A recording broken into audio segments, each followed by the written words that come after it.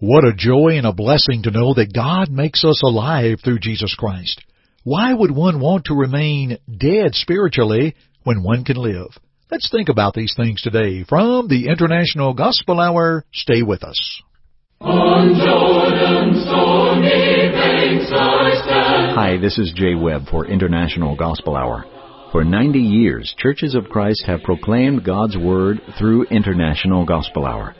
You are about to listen to another Bible-based lesson with Jeff Archie of International Gospel Hour, starting now. I am bound for the promised land. Well, greetings and hello, everyone. Thank you for joining us once again for our studies from the International Gospel Hour.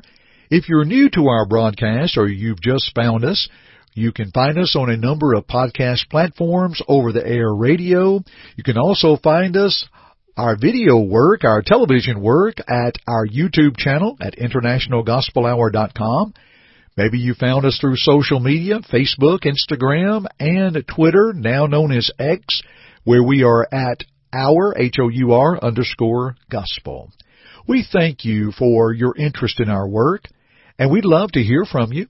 If you'd like to give us a call at 855-444-6988 and let us know where you're hearing our broadcast, we'd love to hear from you. Or you may go to our website at internationalgospelhour.com, peruse our website and learn a little bit more about our work, and then go to the Contact tab and drop us a message and let us know where you have learned of our broadcast. Again, thank you for being with us. And we do appreciate our Jay Webb, and you'll hear from him throughout our broadcast as he has a couple of free things just for you. Let's consider our lesson text today as we return to the Old Testament. Words are written aforetime for our learning, according to Romans 10 and verse 4. Let's consider Ezekiel 18:25 through 32. Yet you say, the way of the Lord is not fair. Hear now, O house of Israel. Is it not my way which is fair, and your ways which are not fair? When a righteous man turns away from his righteousness, commits iniquity, and dies in it, it is because of the iniquity which he has done that he dies. Again, when a wicked man turns away from the wickedness which he committed, and does what is lawful and right, he preserves himself alive. Because he considers and turns away from all the transgression which he committed, he shall surely live, he shall not die. Yet the house of Israel says, the way of the Lord is not fair. O house of Israel, is it not my ways which are fair, and your ways which are not fair? Therefore I will judge you, O house of Israel, everyone according to his ways, says the Lord God. Repent and turn from all your transgressions, so that your iniquity, or so that iniquity will not be your ruin. Cast away from you all the transgressions which you have committed, and get yourselves a new heart and a new spirit. For why should you die, O house of Israel? For I have no pleasure in the death of one who dies, says the Lord God. Therefore, turn and live. Friends, let's consider the subject today from verse 31. Why should you die? But first, let me return to our Jay Webb with a very special gift just for you.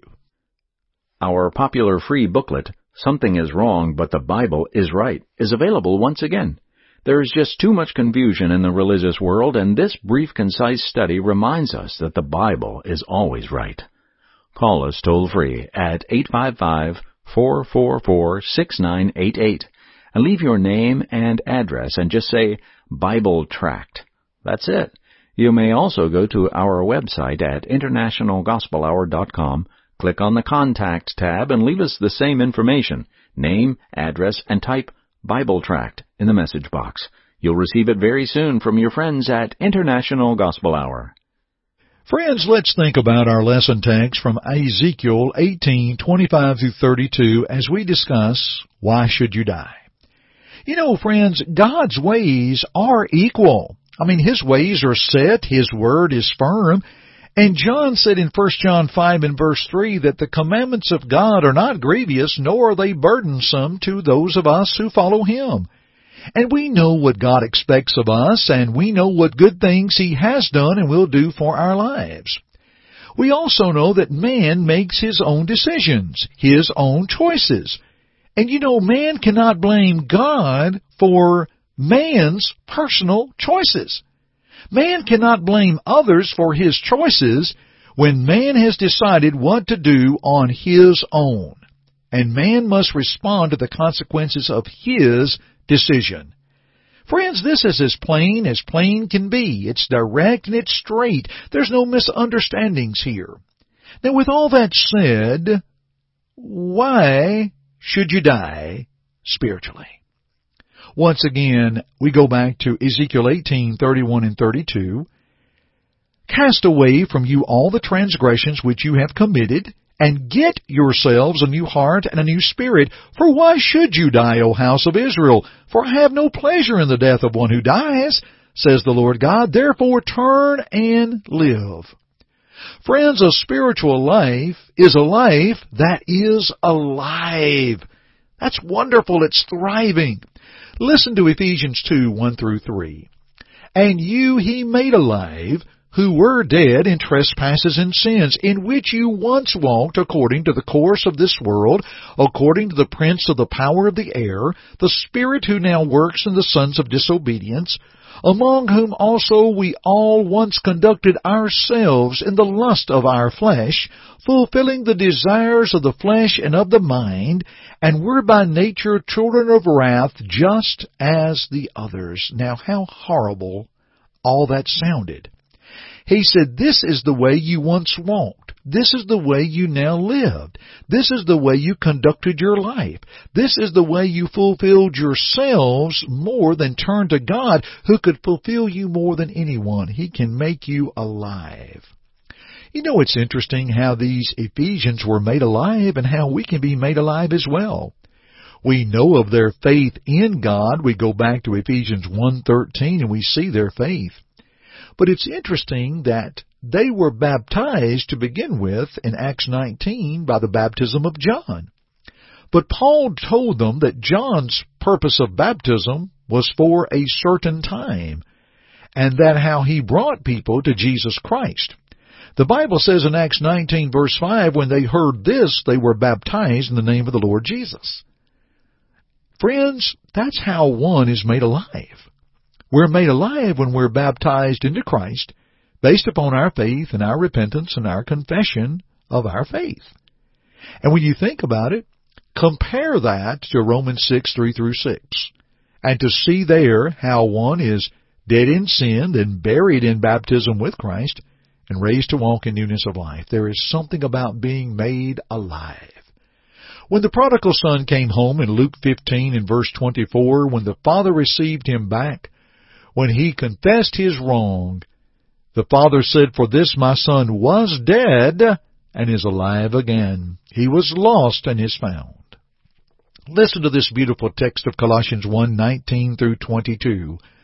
For it pleased the Father that in him all the fullness should dwell, and by him to reconcile all things to himself, by him, whether things on earth or things in heaven, having made peace through the blood of his cross. And you, who once were alienated and enemies in your mind by wicked works, yet now he has reconciled in the body of his flesh through death, to present you holy and blameless and above reproach in his sight.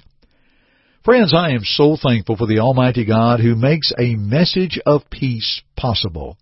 And I am so thankful for the loving Savior who bore my sins when they weighed me down. I am thankful for his pardon, his forgiveness, his grace and mercy.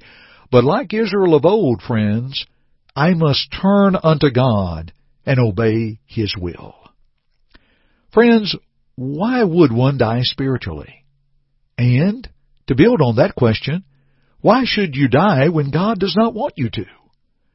God takes no pleasure in the death of the wicked. We learned that from our lesson text of Ezekiel 18. And it's true then and it's true now. I think of the psalmist who said in Psalm 56:9, when I cry unto thee, then shall my enemies turn back. This I know, for God is for me. Now that tells me God is for me.